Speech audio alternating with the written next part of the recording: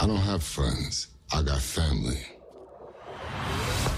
Tokyo Drift. Let's kick it straight into saying that this seems like the most effort for a deviation in the franchise. I mean, like if they are trying. Mm-hmm. This is the film where it feels like we need to reboot this. We need to start over. You know, we need to kick it to something else. What I'm always impressed by with this movie is you're right, like they clearly sort of thought, oh, let's try and reboot this. We'll get Little Bow Wow in because he was popular at the time. They did all of this, and it's this very separate movie from the rest of the franchise when it came out. But what they've managed to do is retcon it every couple of years. And this movie feels like this is like the center of the universe at this point. Like everything seems to stem from this movie, despite the fact that none of the original characters, except Vin Diesel's cameo at the end, is in this movie. Like they're like, oh well, no, and if we go back to this, we can go. Somebody else will show up from a different movie. Yeah.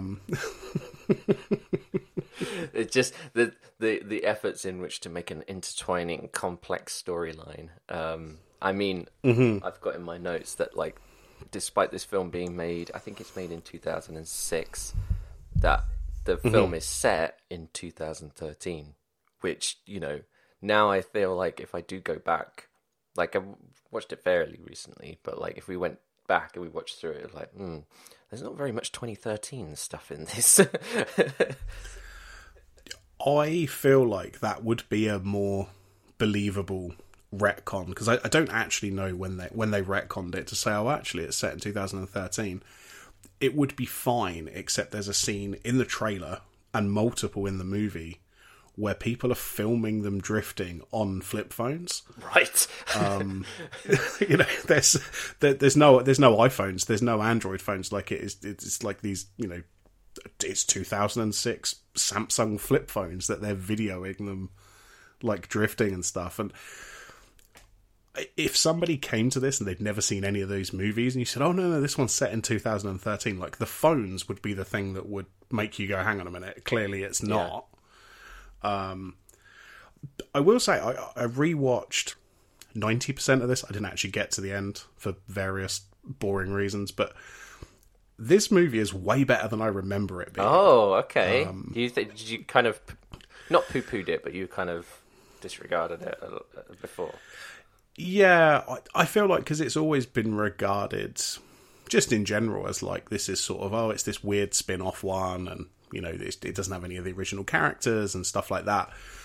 But I was watching it, and I actually I felt myself, oh no, this is actually quite a good movie. I was kind of enjoying it way more than I thought I was going to. You see, it has got some good, like, kind of.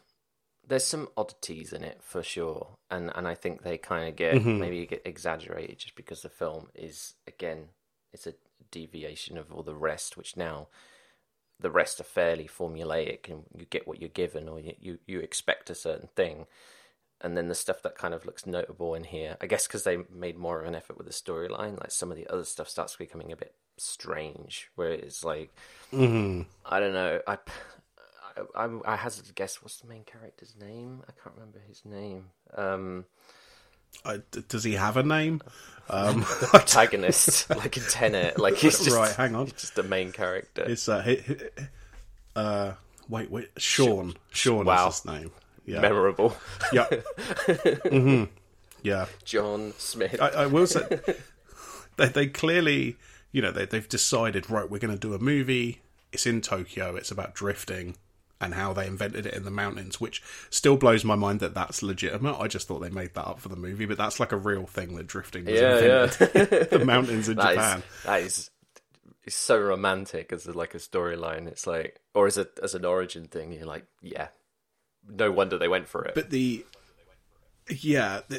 convoluted way in which they go about getting this guy from wherever they are in America to Japan. You know, they go, right, we've got this American guy, but somehow he needs to end up in Japan. And they come up with this convoluted story where he's moving around schools, and he does this race through like a construction site, and then they go, oh, like full like Fresh Prince. His mum's like, you're going to go and live with your dad in Tokyo. And I'm like, firstly, there's no way this dude speaks any Japanese at all. Not with that accent. I mean, no disrespect to the guy, but like, this guy can barely speak English. Like, he's not. And given that it's a movie set in Tokyo, there is a distinct lack of Japanese characters that actually talk in the movie. You know, you've got the main character, American. You've got Little Bow Wow, American. The love interest is Australian. Han, the actor who plays him, he's American via Korea, I believe. Okay. So, like, and then, you know, you've got, like, the Yakuza guy. I assume he's Japanese. I haven't actually checked, but, like, there's a distinct lack of Japanese people in this movie actually talking or having any interaction with the movie whatsoever. It's just like, oh, there's a bunch of American people in Tokyo, but we're not actually going to sort of cast anybody who's Japanese in this movie. Yeah,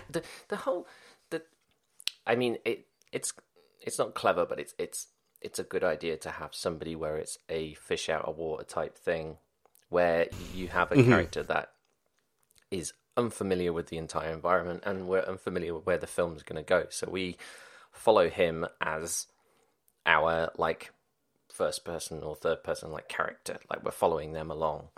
And the whole language barrier thing would have been an easy, like, opportunity to, like, make him feel just overwhelmed or confused by it. But they just go through all these things. Like, I think there's a bit about taking his shoes off, going inside a house, and things like then just kind of mundane stuff where it's just like, in a lot of cultures, like, you would take your shoes off anyway, and there's like, it's kind of 50-50 in the UK at least, where you like take your shoes off or not, but it's not really that weird. And like, the outfits are like, oh, weird, it's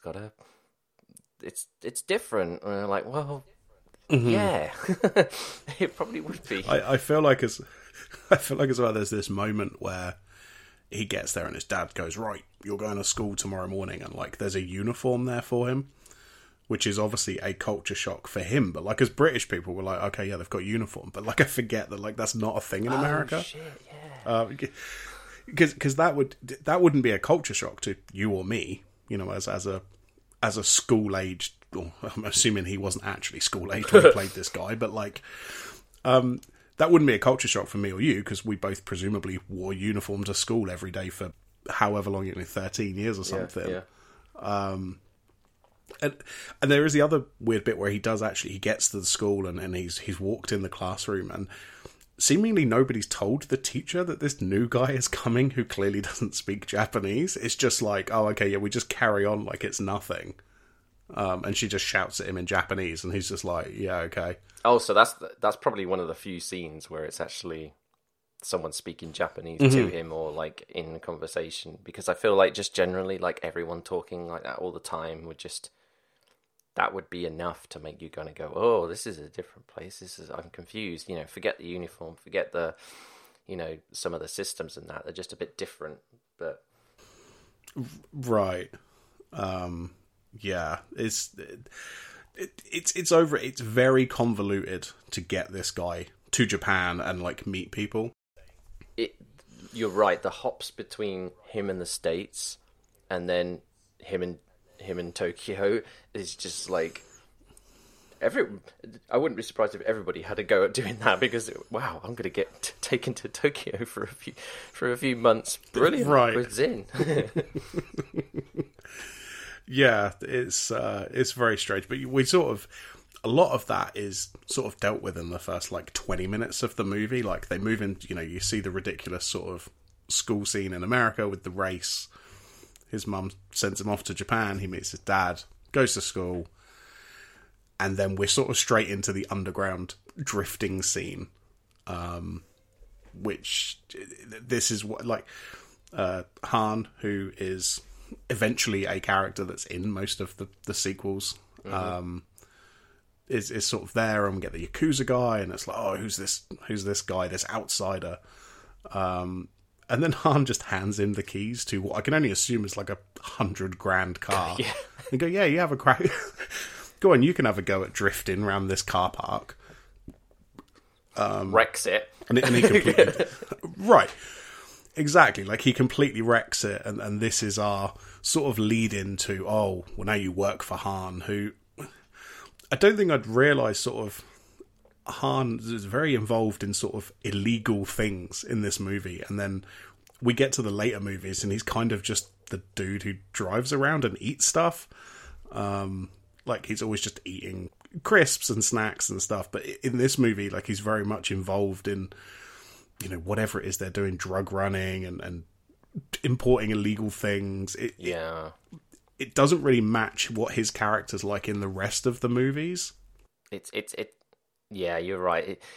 It's a shame that he becomes later in the films as just the guy who looks cool and eats while talking, and like even in the promo stuff. Like, I think when I looked up about Han, like the poster was like he got something in his hand, eating it, but when he was showing what it was, and it's like it's so little substance. It's just. It is a little bit like a shame, because all the characters have a backstory that kind of gets slowly like incorporated into it. But I guess that a lot of them kind of rely on family members, like right, family. I see what you did there. You know, with like, was it Shaw and people like that? They just end up kind of It kind of gets interwoven in. I mean, speaking of Han, I want to hear this. You sat next to him. Yeah. What's going on here? So, what was it? It was me and my wife Jess were in London for a few days. We kind of did like a trip together for like, I think it was like 5 days or something, and my wife is fantastic at finding places to eat, like all these really interesting places and really good food and coffee places as well for my benefit. And we went to a place called Roast. It's really good, like literally like a roast dinner type thing, but really like kind of nice one. And we sat down, and there's a pillar like next to me, and then on the other side of this pillar there's like two people like having a meal, and Jess is like leaning, look at me, so I think that's what's his name, Sung Kang, who plays Han. And she's like whispering, because I think he goes to the loo at one point, and she's like whispering, like, I think that's him. And I was like, what? And then when he sat back down, I kind of leant backwards in this kind of like almost Mr. Bean fashion cartoon, leaning back behind the pillar, just having a look. And yeah, it was him. And I was like, I'm saying to Jess, like, should I say hi? And she's like, don't you flipping dare say hello to him. I'm like, when are we ever going to see him or speak to him or whatever? But it was just, I think she just didn't want the kind of cringy like moment. But like, I just felt like it was appropriate, because we both enjoyed that film, and he does play the character really like well, and despite there being a lack of depth. But yeah, and then he kind of met everybody in the kitchen area and then left, obviously. And I think he was doing promo for maybe Fast and Furious 7. Doesn't he return in 5? I can't remember now. But yeah, I can't. There's one that's in London, or at least some of it's in London. I don't know. Nobody knows. It's impossible to keep track. But one of them's in London. But yeah, he wasn't filming because his hair had changed from the film at the time, because we looked up like the dates, and the film that he was in, he got long hair, and when we saw him, he got quite short hair. So right, so, yeah. But that was a funny like moment. But I was just going to add as well, when we looked up about him last night, he did a film with the director of Tokyo Drift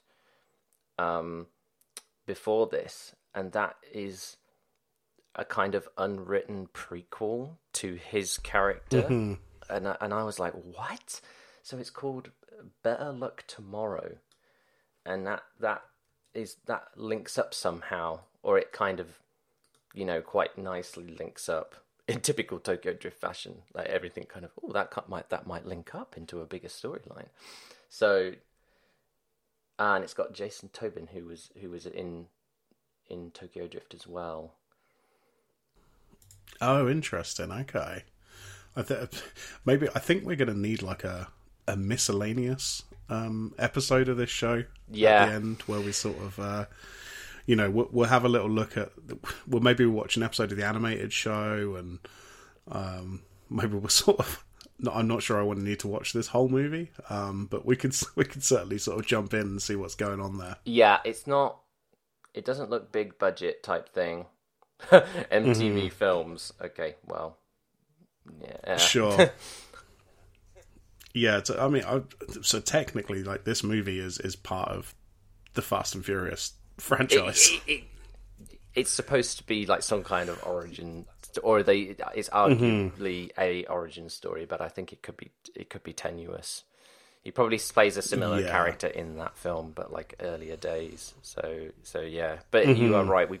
There's so much stuff that's like surrounding it now, which just ends up reinforcing the whole franchise as like more legitimacy.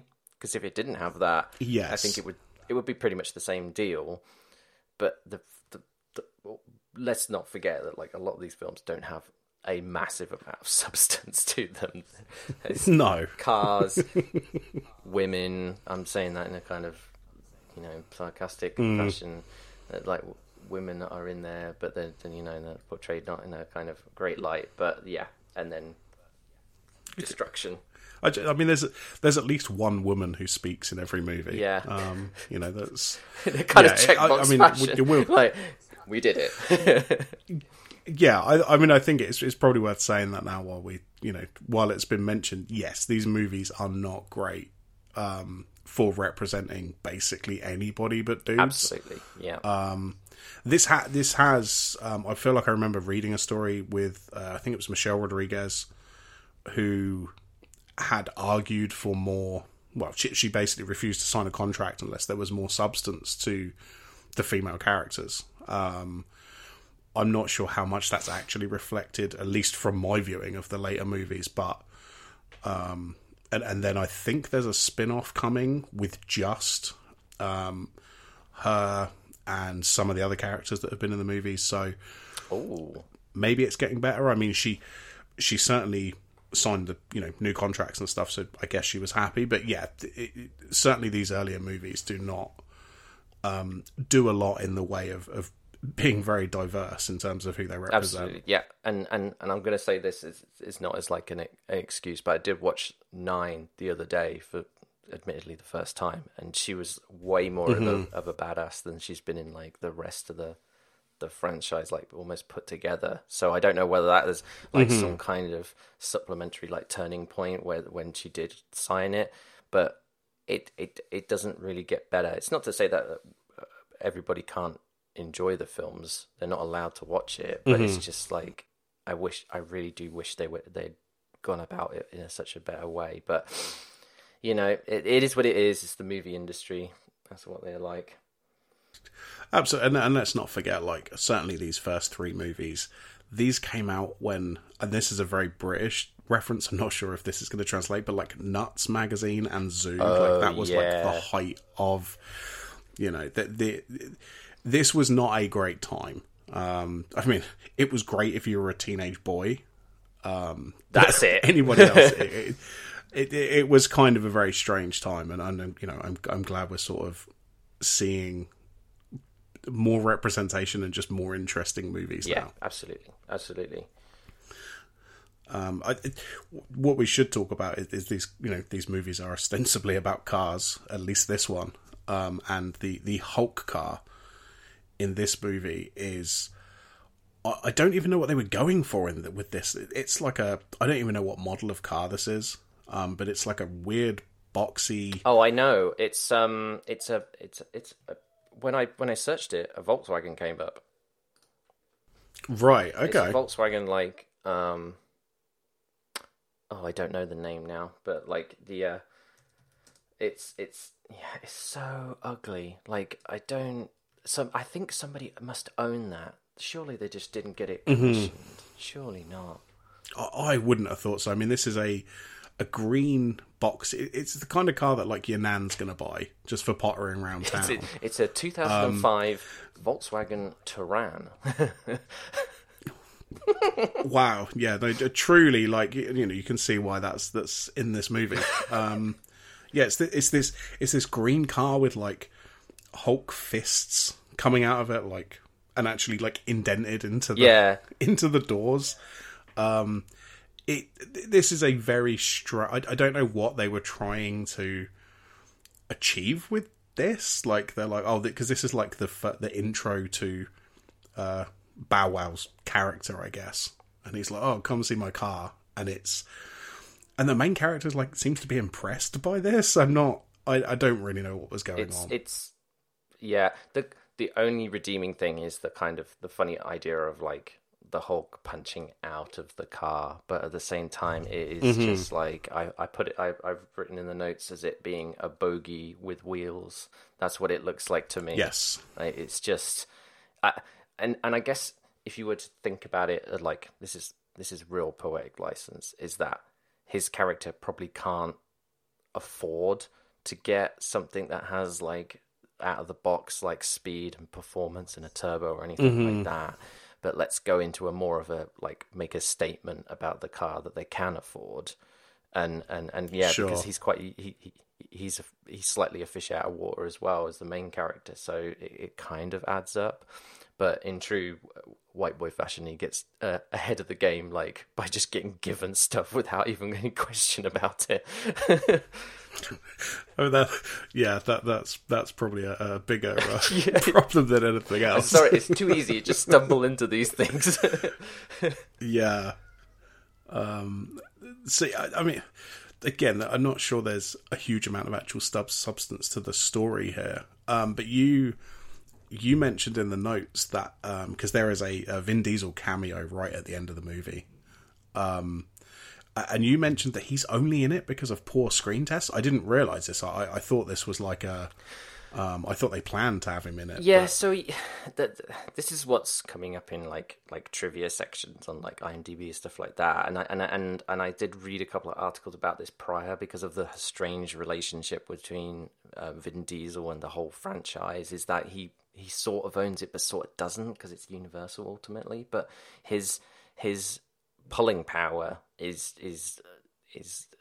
something that they kind of just end up tapping into for the rest of the franchise anyway. So yeah, poor screen tests with the film, so they just go let's try and get Vin Diesel back into it. And I feel like at the time he might have been filming like the first Riddick, maybe, I'm not sure, but he basically says like, if you give me the ability to make any Riddick film I like, then I will cameo at the end. And they just go, yeah, okay. And then I guess the Chronicles of Riddick get made, and then there's another Riddick film after that, I think. So, yeah, you've got that cameo to thank for the rest of those films. Yeah, I find it strange to think about because I think, okay, fine, there's a cameo at the end, but the cameo is not in the trailer. Because I watched the trailer right before we recorded. There's no, you don't see the cameo, so you have no idea that he's going to be in it. And it is, you know, it's essentially it's like an after credits scene almost. Like it's not after the credits, but it's just this like tacked on thing at the end where it's like, oh, Dom turns up to talk to this guy who, how has he ever even heard of this guy? Like on the other side of the world, and he flies to Tokyo just to talk to this school kid who happens to be good at drifting.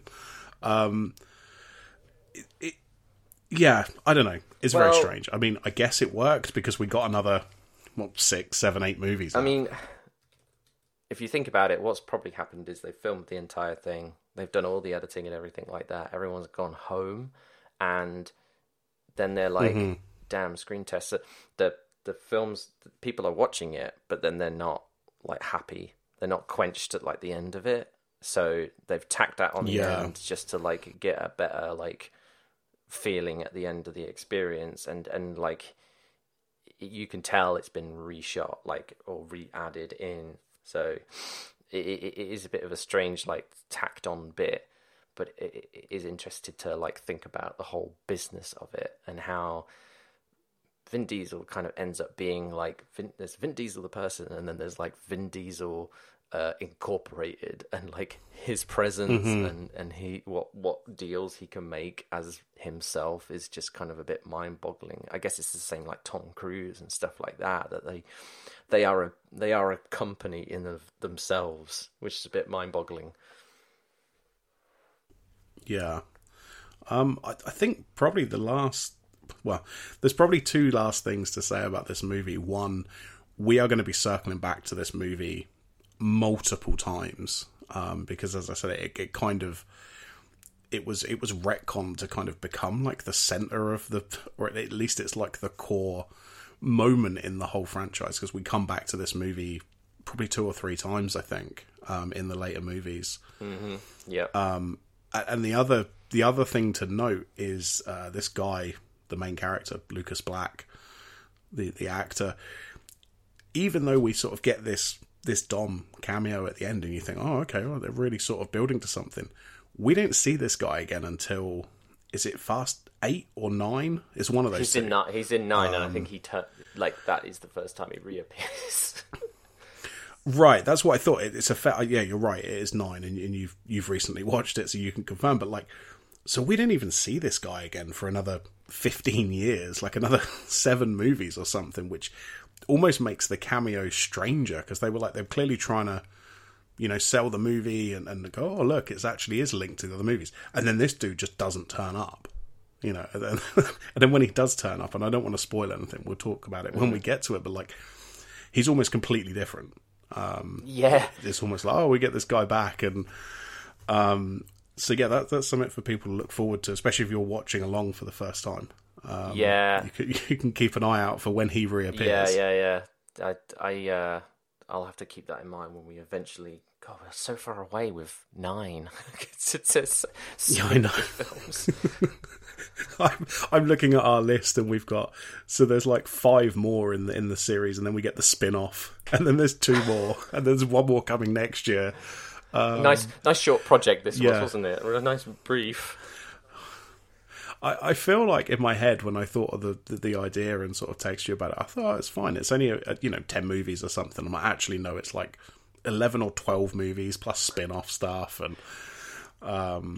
the other thing I will say, actually, the soundtrack to this one is actually really good. I find some of them a bit hit and miss, but this one, generally, I kind of like all the songs. I think they fit the theme of the movie pretty well. Okay. I might have to dig that out from Apple Music or something like that. Yeah, maybe it's because of when it came out, like this, 2006, so I was, whatever I was, 17 or something, 18. So, all of this, I mean, we're both similar ages, so like all of this sort of hit at the right time for us, I think. Yeah, and it's right at the time of like kind of, again, Need for Speed, like getting quite kind of mainstream popular. Now I'm trying to link up where the PlayStation 2 would have come out. I can't remember now. Yeah, so that would have been, I think that was like 2001, and then we'd had a few Need for Speed games at that point. I think there was even a Fast and Furious tie-in with one of them. I don't think it was a huge tie-in, but there was like a few cars from the movies you could drive and stuff like that. So. Oh, nice. We should talk about what our favourite cars are, maybe. I'm not sure I even have one from this movie. They all seem a bit like they're all kind of cool, but like I don't think there's any sort of standout car for me. I mean, what about you? Well, yeah, I would be inclined to agree, but I have to say there's a couple of cars that are like kind of quite funny that even are in here. Like there's the big scene at the end is the hot swapped.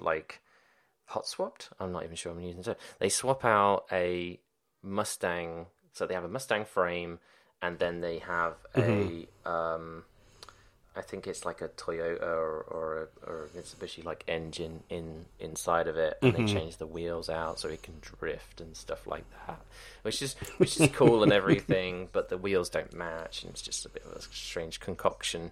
But that's cool. And then there's the Mitsubishi Evo in it, which becomes like a kind of almost like it's not got a single character pin to it, but it is a returning car, like it's in the previous ones as well, like it's in It's in Too Fast Too Furious, and it's in it's in Too Fast Too Furious, and then I think it's in subsequent ones because it's quite an iconic car, a Mitsubishi Evo, and previous and subsequent ones. So I probably say that one because he does drive that quite a lot in it, and it does seem like a fun car for like all types of racing. Oh yeah, absolutely.